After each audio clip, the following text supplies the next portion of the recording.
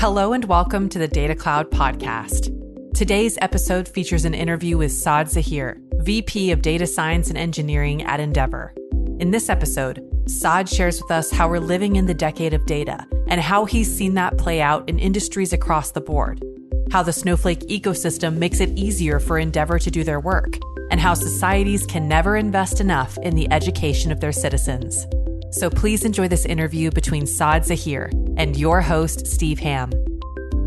Do you want to learn how the Snowflake Data Cloud can take your company and your career to new frontiers? From August 3rd to October 30th, the Data Cloud World Tour is making 26 stops around the globe to share how to use and collaborate with data in unimaginable ways. Hear from fellow data, tech, and business leaders, and get the latest on generative AI and innovations at Snowflake at an event near you. Learn more and register at snowflake.com/data-cloud-world-tour. Saad, it's great to have you on the podcast today. It's great to be here, Steve. Thank you so much for the opportunity, and I'm quite pleased to be able to speak with you today. Yeah. Hey, what a fascinating company Endeavor is. As a matter of fact, I think I'm not being too radical by saying it's the most interesting and unusual company we've ever had on the podcast. So I'm going to let you explain things. You've got links to everything from Marilyn Monroe to the character Ari in Entourage, the TV series, to the UFC. So pull it all together for us.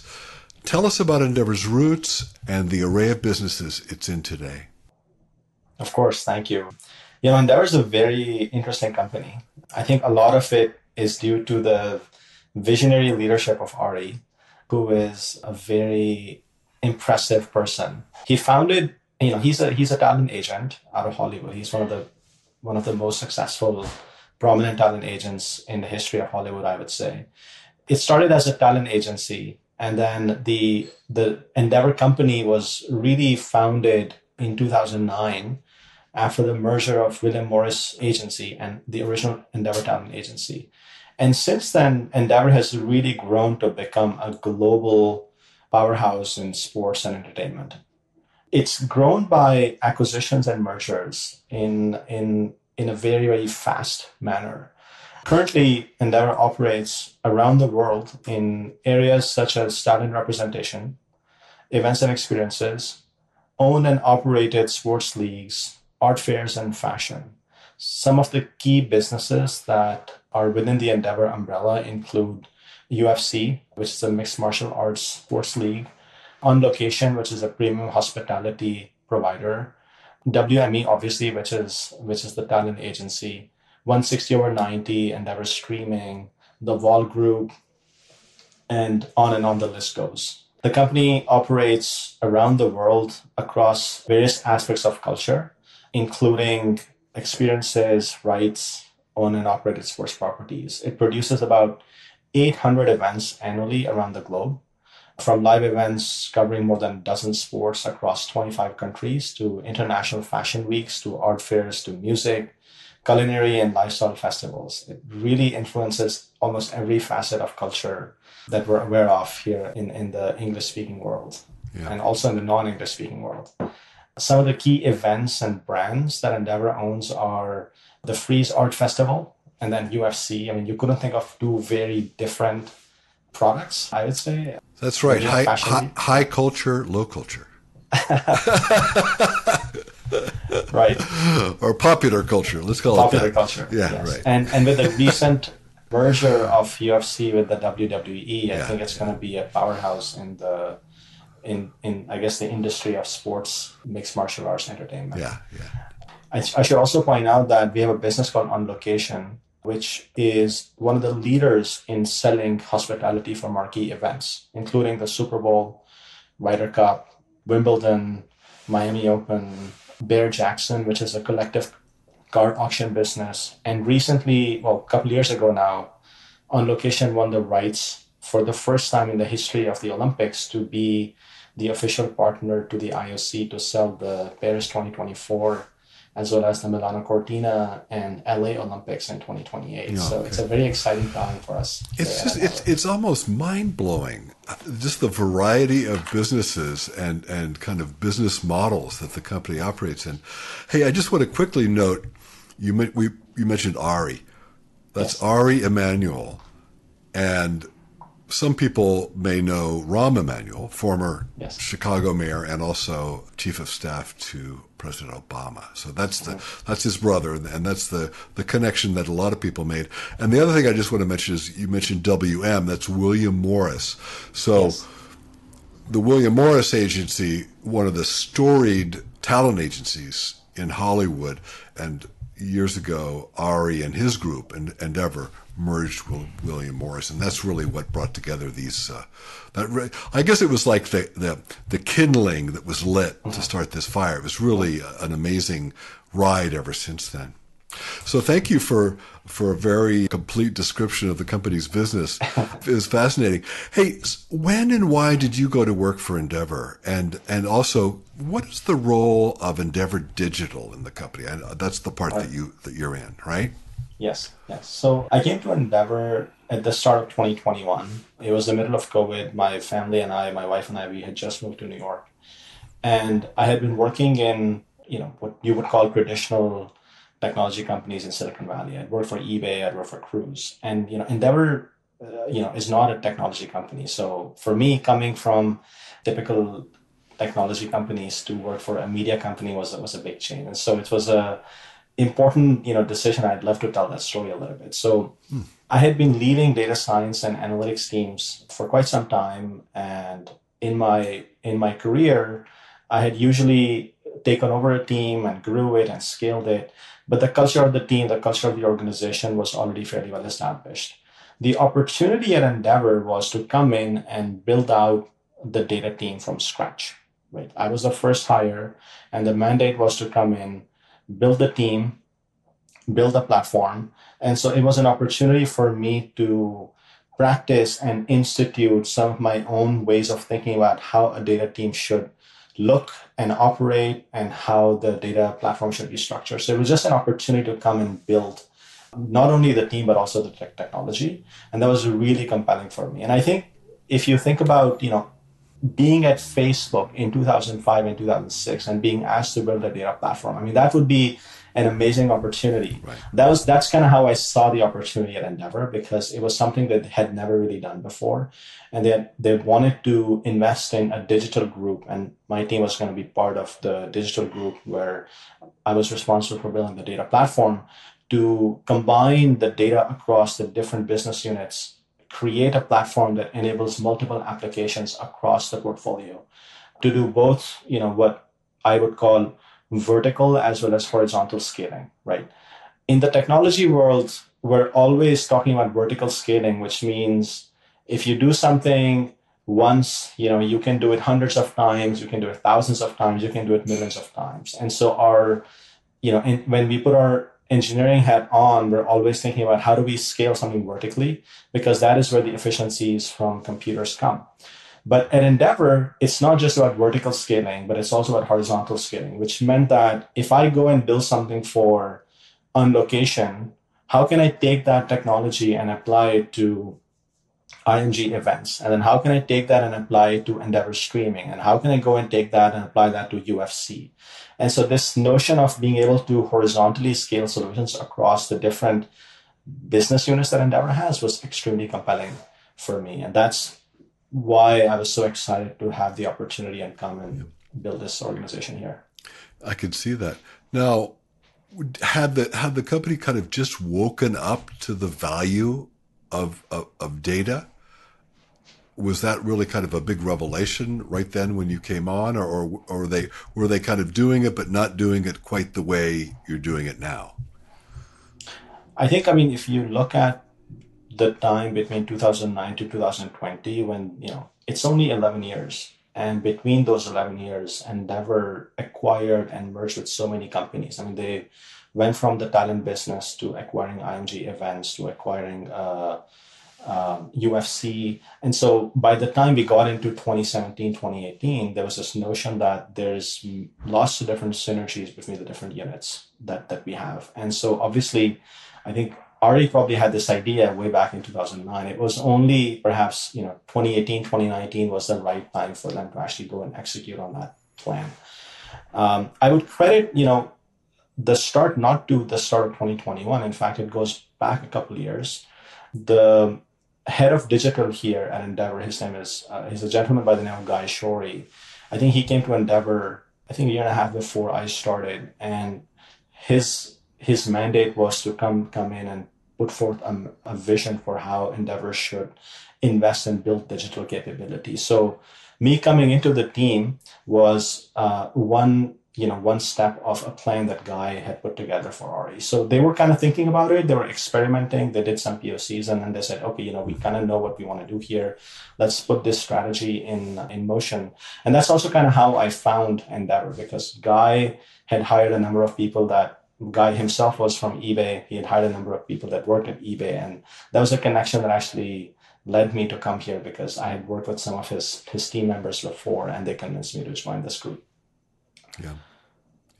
Now, you mentioned kind of the scaling, vertical and horizontal apps that run across the business units. So you've kind of gotten into this a little bit, but at the high level, what are the company's most significant digital and data analytics platforms and projects?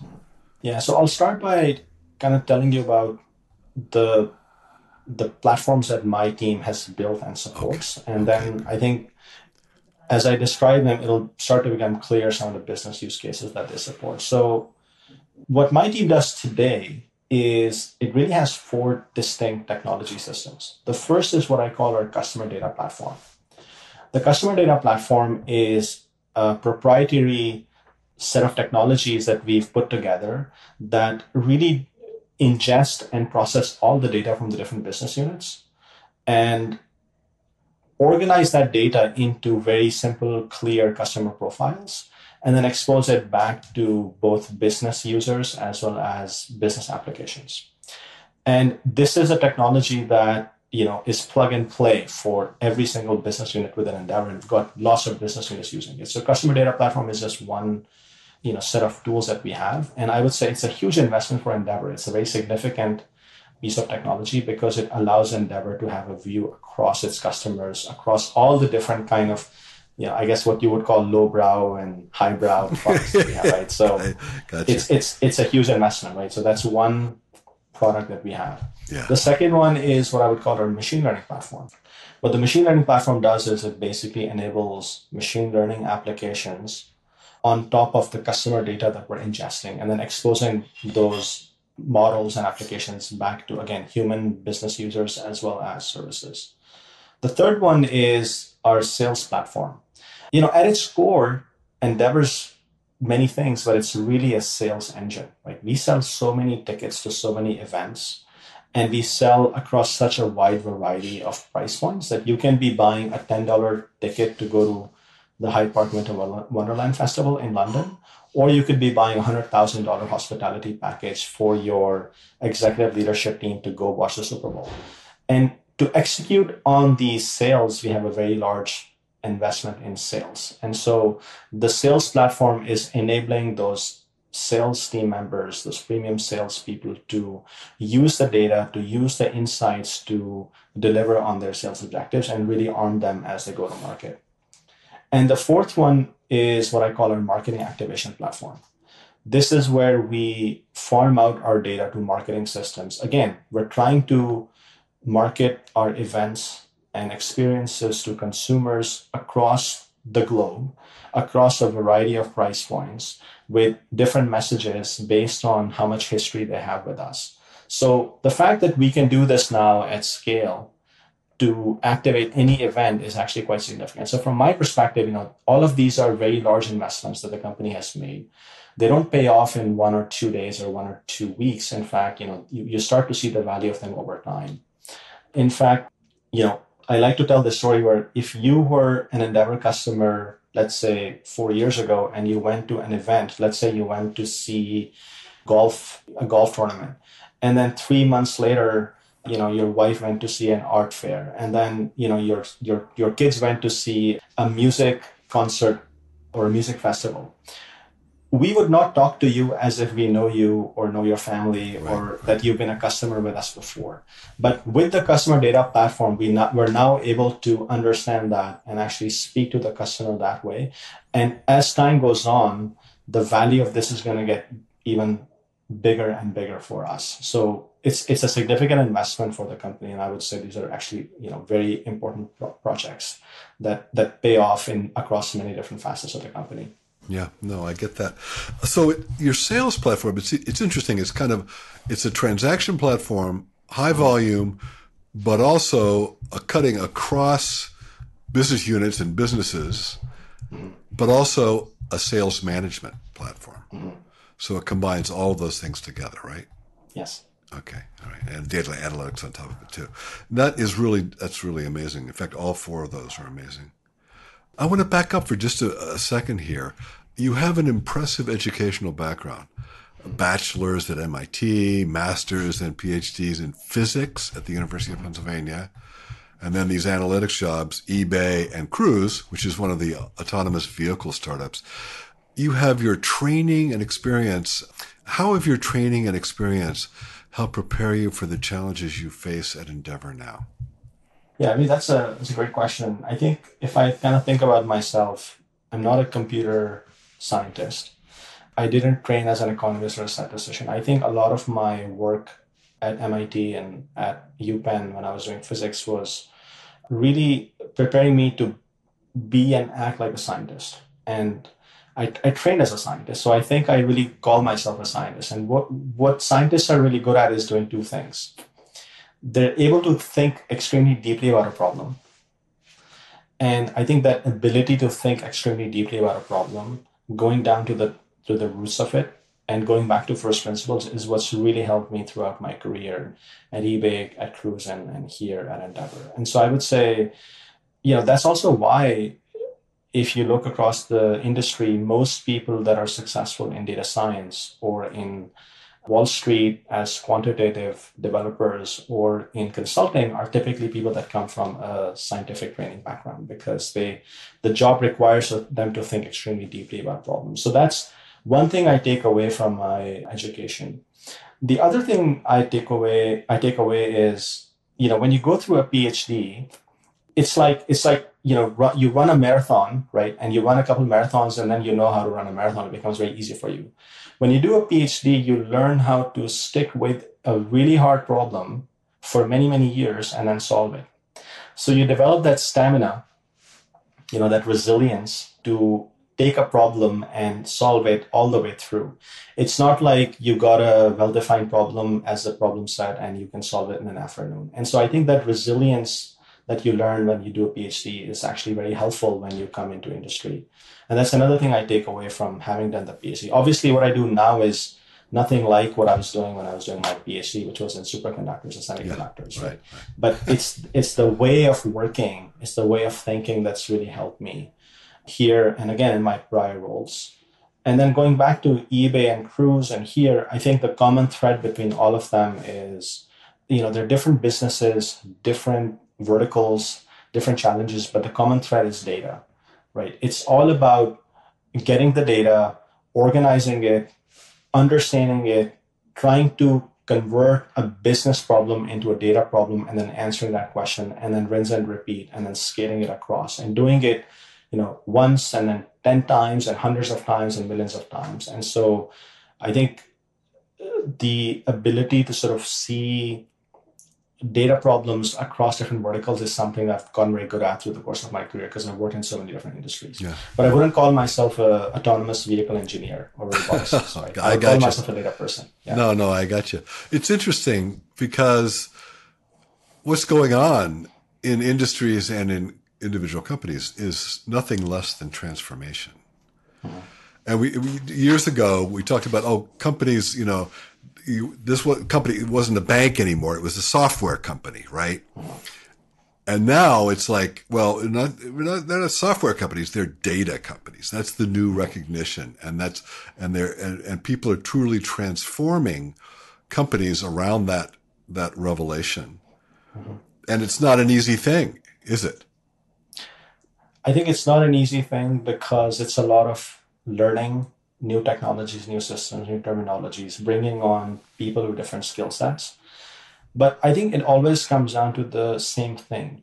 Computers, since the computers have been around, are really good at doing boring things, right? And when we do boring things fast, quickly, efficiently, we create space for ourselves to do more complex things. And obviously, companies are, recognizing that. And again, with the advancement in technology in the last, 30 years, and then data technologies and cloud technologies in the last 10, 15 years, it's become very obvious that any company can become more efficient. I mean, it's amazing to think that my car wash, I can drop my car off at my car wash in my local town, and they can set up a service where a chatbot or an automated agent can call me and tell me that my car is ready for pickup, and they don't have to have a human do that. Yeah. Right? And that kind of thing is possible for a very small business like a car wash to do with like no technical background or need to hire a software or infrastructure team. They can just go to AWS or go to any of the other cloud providers and create an account and get this thing going. It's kind of amazing that is possible, and obviously businesses are taking advantage of that. But it's hard because it's a new way of thinking. It's a new muscle that they have to build. Yeah, yeah. We're in such a transformational moment. I was just thinking about NVIDIA. So here's a company that its first life, which was a tremendous business, was running games. It was the game platform. Yes. And then it kind of became a kind of a supercomputer platform, and now it's the AI platform. Yes. So here's a company that's had kind of like three lives already, and who knows what's next. But it's almost like at every tier of technology you're seeing new uses for you said it's computers kind of do the boring stuff. Well, they're doing it massively. And in new ways and new and efficient ways. So it really is amazing. And the other thing I would say is on this point, I think, when I was talking about when I came to Endeavor and how it was such an exciting time, and I compared that to being at Facebook in 2006, right? I think the other difference between being at Facebook in 2006 and being at Endeavor in 2021 is the fact that in the day of, in 2021, we had Snowflake. We have dbt, we have Segment, we have Prefect, right? So all these tools that allow you to build data products did not exist back in 2006, and Facebook had to build all this technology.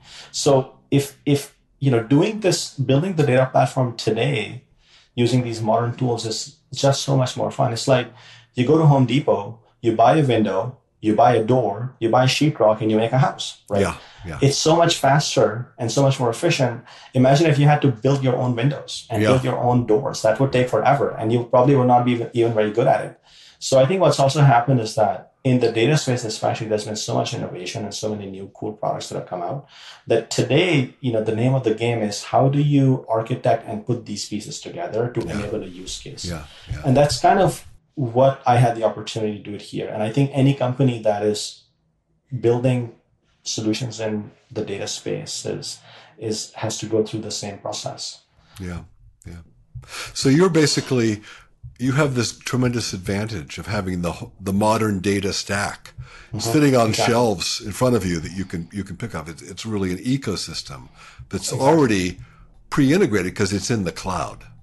Exactly. Yeah. Now, you've mentioned Snowflake a couple of times. When and why did Endeavor start using Snowflake, the cloud data platform?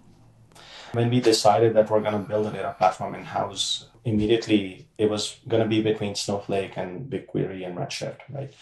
And I should not take credit for that decision because that decision was made by one of our amazing engineers and architects before me. His name is Roy. And by the way, I wake up every morning and I say, thank God for Roy, because he's the one that actually picked Snowflake. And I think, it was maybe a couple of weeks before I started.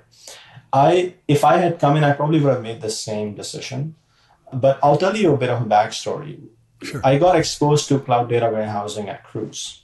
Because before Cruise, I was at eBay. And, eBay is very old technology company. When I say old, it's like it started in 95, 96, right? So they had built a lot of this stuff in-house. And I started my career working with Teradata and with Hadoop. And eBay had a deployment of Hadoop. It was on-prem. And so, I sort of dealt with that. And then when I came to Cruise, Cruise was on Google Cloud, and I got to work on BigQuery and all the Google Cloud tools. And I really got to see how much more scalable and efficient they were. And so when I came to Endeavor, it was going to be a no-brainer for me to build, everything on top of either BigQuery or Snowflake. And looking back now, I actually feel pretty good that we picked Snowflake, because a lot of the things that Snowflake has done over the last 2.5 years are things that I would have wanted Snowflake to do if I was running Snowflake. It's like when I was at Cruise, I wanted something like Snowpark. I wanted something like a beautiful visualization tool that was very easy to build and customize on. And Snowflake did both of those things. So I feel like, looking backwards, it was actually the right call to go with Snowflake and invest in it. And so we started with Snowflake back in 2021. I made the decision very early on to centralize everything around Snowflake, use it not only as data lake, but also as a analytics engine, as well as a source of process data. Because remember, I came from a world where process data used to live in Teradata and raw data used to live in Hadoop. And so data scientists would spend all their time, moving data from one place to the next for their reporting, and then run into resource issues with Teradata and couldn't run their queries, or queries are too expensive, blah, blah. There's a lot of overhead with that. With Snowflake, you could do big data processing and small data processing in the same place. And it served both purposes, and it was so simple. Now, granted, we could use other technologies. We could use S3 buckets or GCS buckets to store the data, but it was just going to be so much harder and complex to have to maintain two different systems. So for me, coming in, it was kind of obvious that I wanted the platform to be extremely simple. I wanted to just use as few tools as possible. And so we centralized on Snowflake as our lake, analytics engine. And then as Snowflake released new capabilities like Snowpark and Streamlit and container services, given that I had already been imagining that we would use these things when we have them and had use cases for them, we were immediately able to start to leverage them and implement them in our systems right away. In fact, I think, Snowflake, I have a funny story about Streamlit. So 2 years ago, or 1 year ago, actually, one of our lead engineers and I sat down and we said, let's think about a really cool data visualization platform, which is highly customizable and which our data science team and our data engineering team can build, because we're all Python developers here. And so we looked at Plotly Dash and Streamlit and a couple other tools like Observable and so on. And, after doing the evaluation, we decided to go with Streamlit. And at that time, Streamlit was like a startup, and, there was an open source version of it. So we did some POC, then we started to deploy it on our infrastructure. And a month later, we learned that Snowflake was going to acquire Streamlit. So that was like, almost like a serendipitous moment for us. We're like, oh, this is awesome, because we're already investing in this tool. Now Snowflake is going to acquire them, so these tools could be easily integrated. And then we talked to our account team right away. And then when Snowflake released Streamlit in private preview, we were one of the first teams to get our hands on it, and we used it and gave them a lot of product feedback. And we're still using it to enable a number of use cases. So right now we have both deployments running, the Snowflake one and the open source one. And It's been a really fantastic journey for us so far. Yeah. Well, a lot of people don't realize how much Snowflake has gotten into being an application development platform, a data application development platform. Can you talk a little bit about how you use it in that way? It's really important to underscore how important it is to enable data applications at Endeavor, because the customers of our platform are not engineers. Endeavor is not a technology company. These are salespeople, marketing experts. These are agents, executives, finance folks. And so for them, I wasn't used to interacting with this kind of persona when I came out of Silicon Valley. And they don't speak the language of data. And they are in content production, right? They make movies, they make art shows, and they have a eye for design and, building things that are very beautiful and amazing interfaces. And so data products are not really known for having beautiful designs or having intuitive interfaces. So for them, for us, actually, it's really critical that when we build data applications that are enabling our customers inside Endeavor, that they are beautiful interfaces that are very inviting, that have rich user experience. And so for us, it's always been a challenge, and something that I still, work on and struggle with, is enabling very beautiful interfaces. Now, if we went and created custom web tools, we'd have to deal with so much infrastructure and security and compliance issues. The fact that we can build these applications inside the Snowflake ecosystem, and the fact that other companies can build these applications and sell them on the Snowflake ecosystem, makes all this so much easier for us, because, I don't have to go through another round of compliance review or cybersecurity review every time I onboard an app, because it's actually served as part of the Snowflake infrastructure. So all I have to do is go through cybersecurity review with Snowflake. And once that passes, then any application on the marketplace I can use, because it's actually being served through Snowflake and Snowflake's infrastructure. That saves a lot of time and money for enterprises. Yeah. It also means that, it's like an app store for data. So I can leverage apps that other companies have made and use them on our data. So it's a very exciting time for us. And I think it's not just exciting for us, but also for smaller companies that don't have the resources and the money to spend to hire large data teams to build these apps, because they can just go and plug and play and start to use. Like, I was looking the other day, there's an app that Stripe has put on the marketplace, which basically says you connect your Stripe account to Snowflake through this app, and it will basically start visualizing your Stripe sales data for you. So if I'm a small business owner and I'm selling, I'm doing e-commerce through Stripe, I can just give access to my business account through that app, and boom, there's a data application for me that I'm just paying for that. And I don't have to hire an applications team. I don't have to hire a data team. All I really have to do is have a Stripe account and a Snowflake account, and I can start to engage with that sales data. That's really amazing. I think that kind of concept is not something that, you could really think of being possible even 5 years ago. Now, let's talk a little bit. You've talked a bit about how you're building these apps, you're ingesting the data from all the units, putting it all on Snowflake, in the data cloud, and then you're building these apps that can run across the business units too. So it sounds like you're really able to leverage data and share insights across the businesses in ways that are really valuable to you. If you could just kind of drill down a little bit on that, how do you do it and what are you getting out of it? Right. I think the most important way to think, the best way to think about it is to really think about it from a customer perspective, right? So a customer that goes to an art event, let's say they go to the Frieze Art Show in New York, they're probably also interested in other things. And the fact that we can market to somebody who is interested in arts and in sports, and as they travel to, let's say they go to Europe, and we can market a soccer event to them, is fascinating. This is kind of how we're able to use the data. So before the customer data platform, we would not know, again, within the same company, that is the same customer that we're talking about, right? So you could be an art lover, go to an event in New York, and then you could be traveling to London on vacation, and there's probably an art festival going on in London. We could market that to you. If there's another related event that we are selling in Europe, we could market that to you. So the idea is that cross-event promotion and cross-event selling is definitely one area where we're really leaning very heavily into. It's also helping us find new customers, right?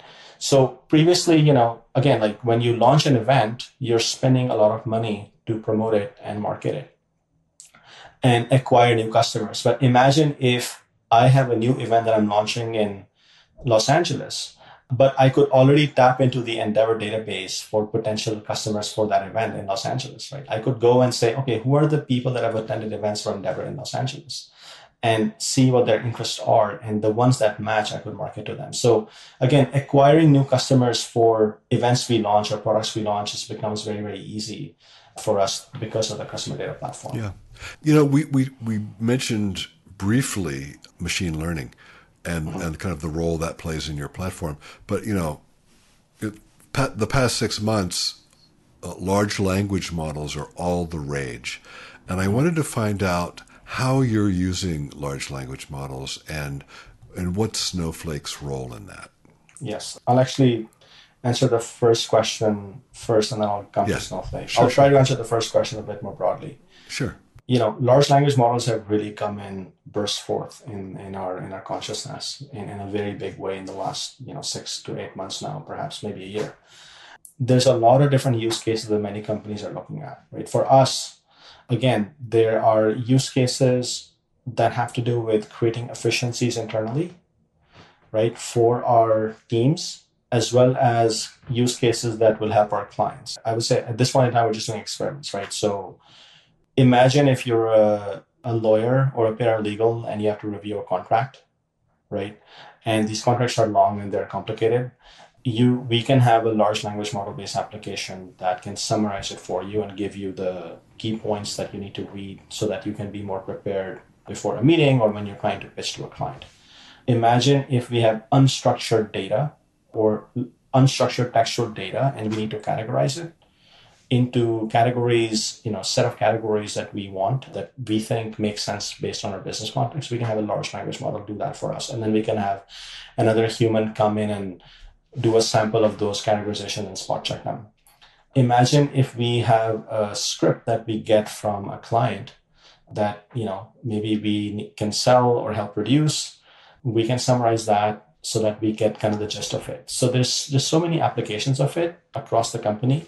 We're obviously exploring not only the applications, but also the type of infrastructure that we would need to build and support those applications. And then obviously all the other things that enterprises care about, such as security and compliance and data privacy.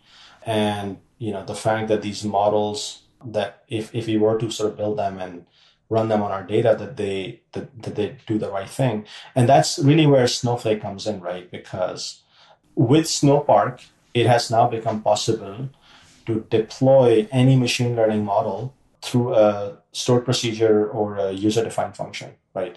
So we have actually experimented with deploying large language models as user-defined functions and stored procedures, and then using SQL to run them, right? So that means that creating an interface which allows anybody who knows how to write SQL, or perhaps has access to a Streamlit app, interact with a large language model that runs on Snowflake within our account on our infrastructure is now very easy. So from a implementation perspective, my team has gone and looked at some of this, and we've kind of done some POCs. And the beauty of this is that we get the benefit of Snowflake compute, but we also get the compliance and security, right? Because when we host the model in our Snowflake account, none of that data ever goes out of our account. It doesn't go to OpenAI or Google or AWS, right? That no other company is seeing that data to train or improve their model. In fact, we can host it in our infrastructure. We can serve it through Snowflake. We can fine tune it and make it ours, meaning we can just use our data to retrain that model and make it learn the nuances of our business, and then it becomes our model. And we can train as many as we want, and we can train them for as many use cases as we want. So I think from an infrastructure and technology perspective, the possibilities are here. What we now have to do is, agree on a few use cases and implement them. And that's definitely something that we're constantly thinking about internally. I'm sure we'll have some exciting applications to talk about maybe in a year or so. Yeah. So I just want to understand. So you're going out to one of these vendors of large language models. You're basically sucking that model into Snowflake, and then you're training the model further in your private garden. essentially. Is that the way it works? Yeah, okay. That is the way I think enterprises are going to use large language models. Yeah. And that is enabled by Snowflake, right? So I think, and again, we don't even have to go to builders of large language models. In fact, the AI community is quite interesting, almost like the open source community of the software industry in the early days. A lot of these companies that are building models are actually outsourcing or so open sourcing them. There's a company called Hugging Face, which I think a lot of people that listen to your podcast are probably familiar with. Hugging Face is like a repository of AI models that have been published for research and development purposes by not only companies, but universities and other institutions. In fact, one of the most prolific publishers of AI models on Hugging Face is Facebook. You may have heard about, or Meta actually, now that we branded. So you may have heard about this model called Llama. And Facebook has actually open source Llama. It's available on Hugging Face. So, we can take those models and test with them and just build POC applications. And then once we see commercial value and, ability to actually drive business, that's when we say, okay, how do we take this thing that's been published and available and how do we use it at scale? So at this point, again, we're doing experiment and R&D, but it's an exciting time to be in this space for sure. So we've talked about Snowflake quite a bit here, but I want to kind of broaden out for a minute and also ask you to look into the future. So when you look out over the next year or so, what are the major trends you see coming in data management and analytics? The ability for data scientists to develop data applications is quite game-changing because in the old days, and also the ability for data scientists to develop machine learning models and deploy them is quite game-changing. So let me back up a little bit. Let's go back 5 years, 10 years. You would have data engineers prepare the data, and data scientists would take a prepared data set, do investigations, and train a model, then hand it off to a machine learning engineer. And the machine learning engineer would take the model and rewrite it, and then deploy it and serve it, right? And that process would sometimes take months, and it would, rewriting the same code in different languages because you couldn't serve a model through Python. You'd have to rewrite it in Scala or Java, and the infrastructure wouldn't support it. So you have to get more compute, blah, blah, blah. It was just a very complicated thing to do, right? To do one ML model, you needed 4 people, right? What's happened now is with dbt and all the data going into Snowflake and with Snowpark and with Streamlit, the whole thing can be done by one person, right? The data scientists can take the raw data, process it and organize it themselves, make it look like the way they want. Then they can go and use that data to train models, keep experimenting and researching until they get a really good model, again in Python. Then they can go and deploy it on Snowpark and serve it as a UDF using a language that they speak, which is SQL, and then serve that model through a dashboard that they can go and build themselves and Streamlit, right? So all of this can be done by one person, which means that you will actually see a lot more efficiency, a lot more throughput. And, again, you would see people like data scientists really stretching their strengths a little bit, right? Because when you build a data interface like a Streamlit app, it really challenges you to think about design. And data scientists are not trained as designers, right? So they will actually learn to become good designers. They'll learn to think about user behavior and how, people interact with data apps and how they should interact with data apps. So we're going to see a lot more innovation in this space. I feel like we may actually start to see some templates and some specific formulations of how data apps are supposed to look. I mean, go back to when the iPhone came out, right? When you had all these people making iOS apps and Android apps, right. All these apps used to look very different. The interface was very different. The navigation was very different. But what happened over the course of the first 3-4 years is that all the companies that were making these apps innovated on how the user interface for an iOS app should look or an Android app should look. And now you always see that little bar on the left with the 3 lines, the burger sign. That's right. They're all people are kind of used to that. I feel like we're going to see innovation on how data apps are supposed to look because so many people are going to be building them. And so many people that understand the data are going to be building them and putting them in the hand of their clients that they're going to start to develop some themes and methods of how data apps should look.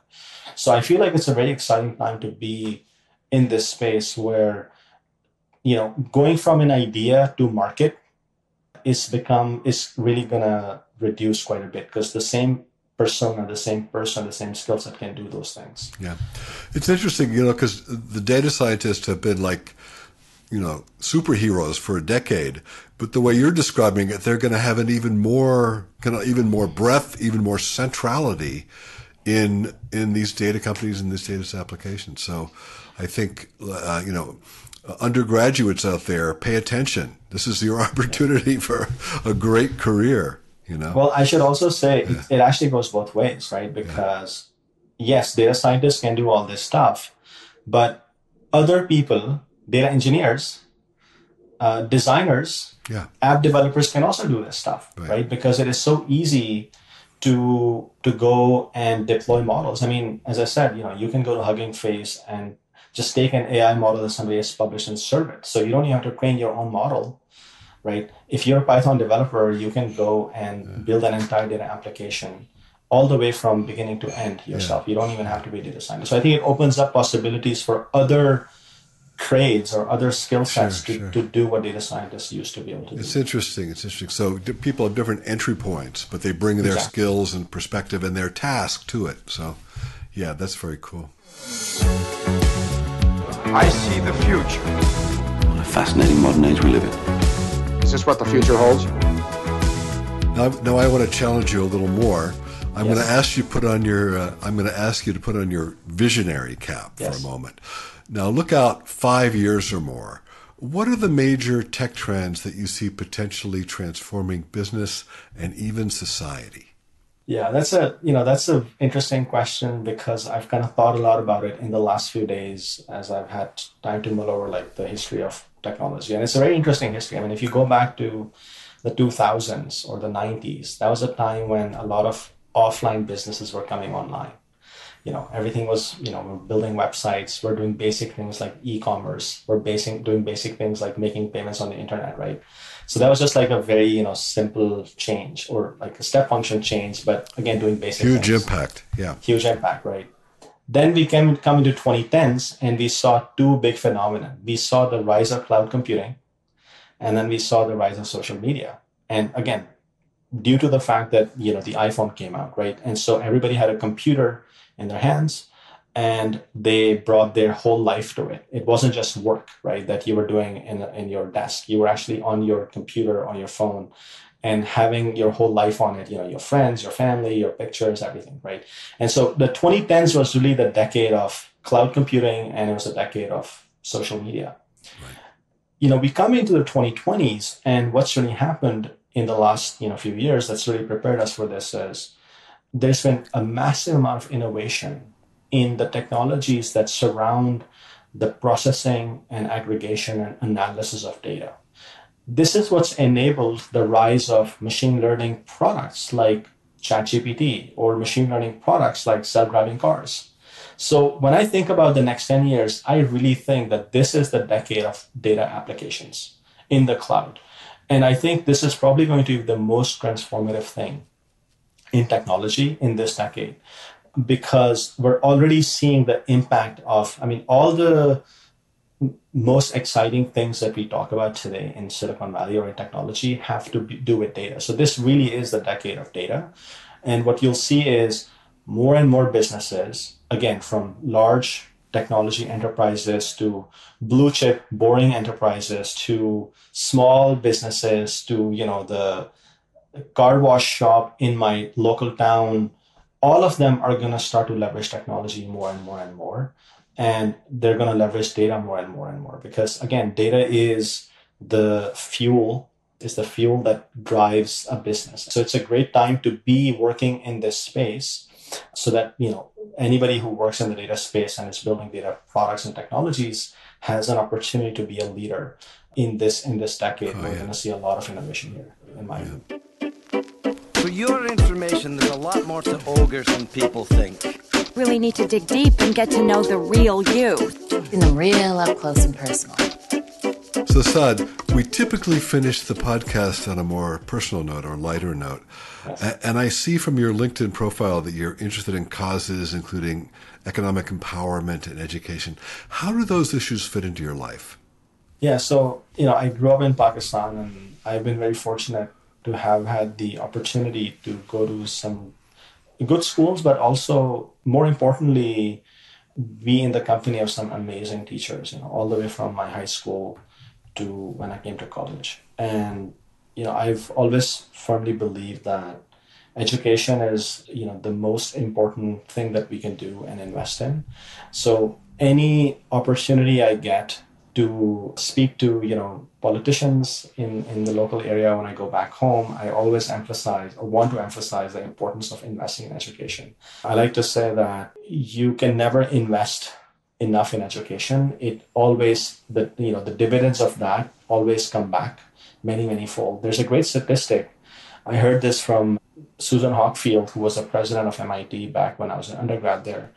And she used to quote this statistic where she said that after the World War II, every dollar that the U.S. government has invested in research and education has returned about $40 back to the economy. Mm-hmm. And I feel like if we take that method and apply it to education across the board, not only in the United States, but also in third world developing countries and in Europe and China and Australia, we'll see that kind of math play out. So you can never invest enough. And the way, again, like I lead a very busy life with my work, but every time I talk to, anybody who is influential in politics or policy making, I kind of always emphasize to them that we should put more and more of our money and our investment in education. Like, I live in a town here in New York.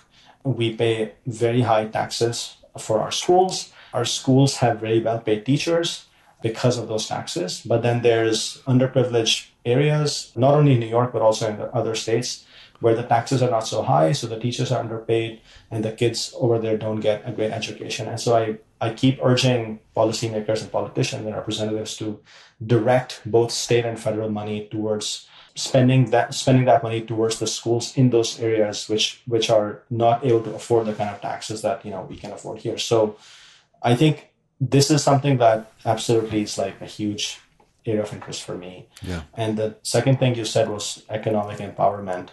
I think the best way to affect change in the world is to enable people to be economically empowered.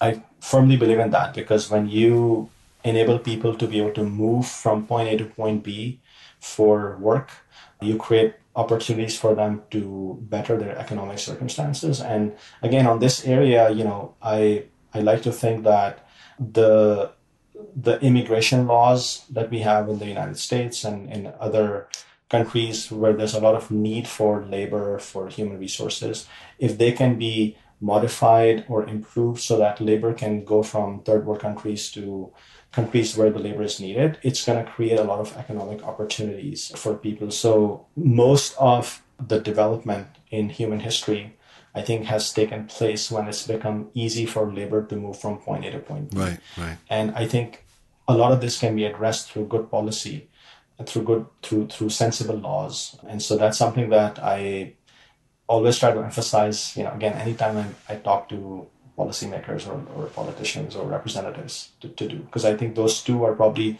the most important things that we can do to address, the challenges that we face in the world today, in addition to climate change, obviously. Yeah, climate change, that's a big one.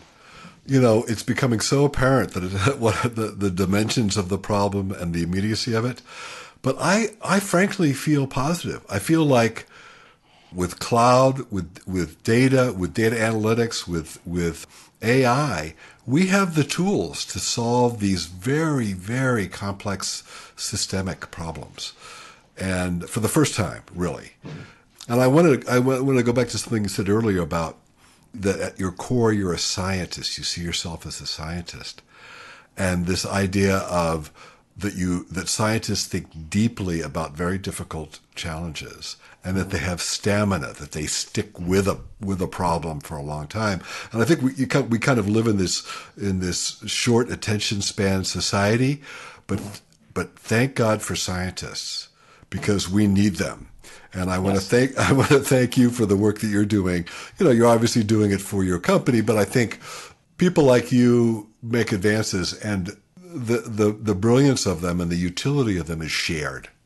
Yes. The news gets around, the word gets around, the technology gets around. So thank you so much. This has been a great conversation. It really has left me inspired. So thanks a lot for thanks a lot for all the great insights you've given us.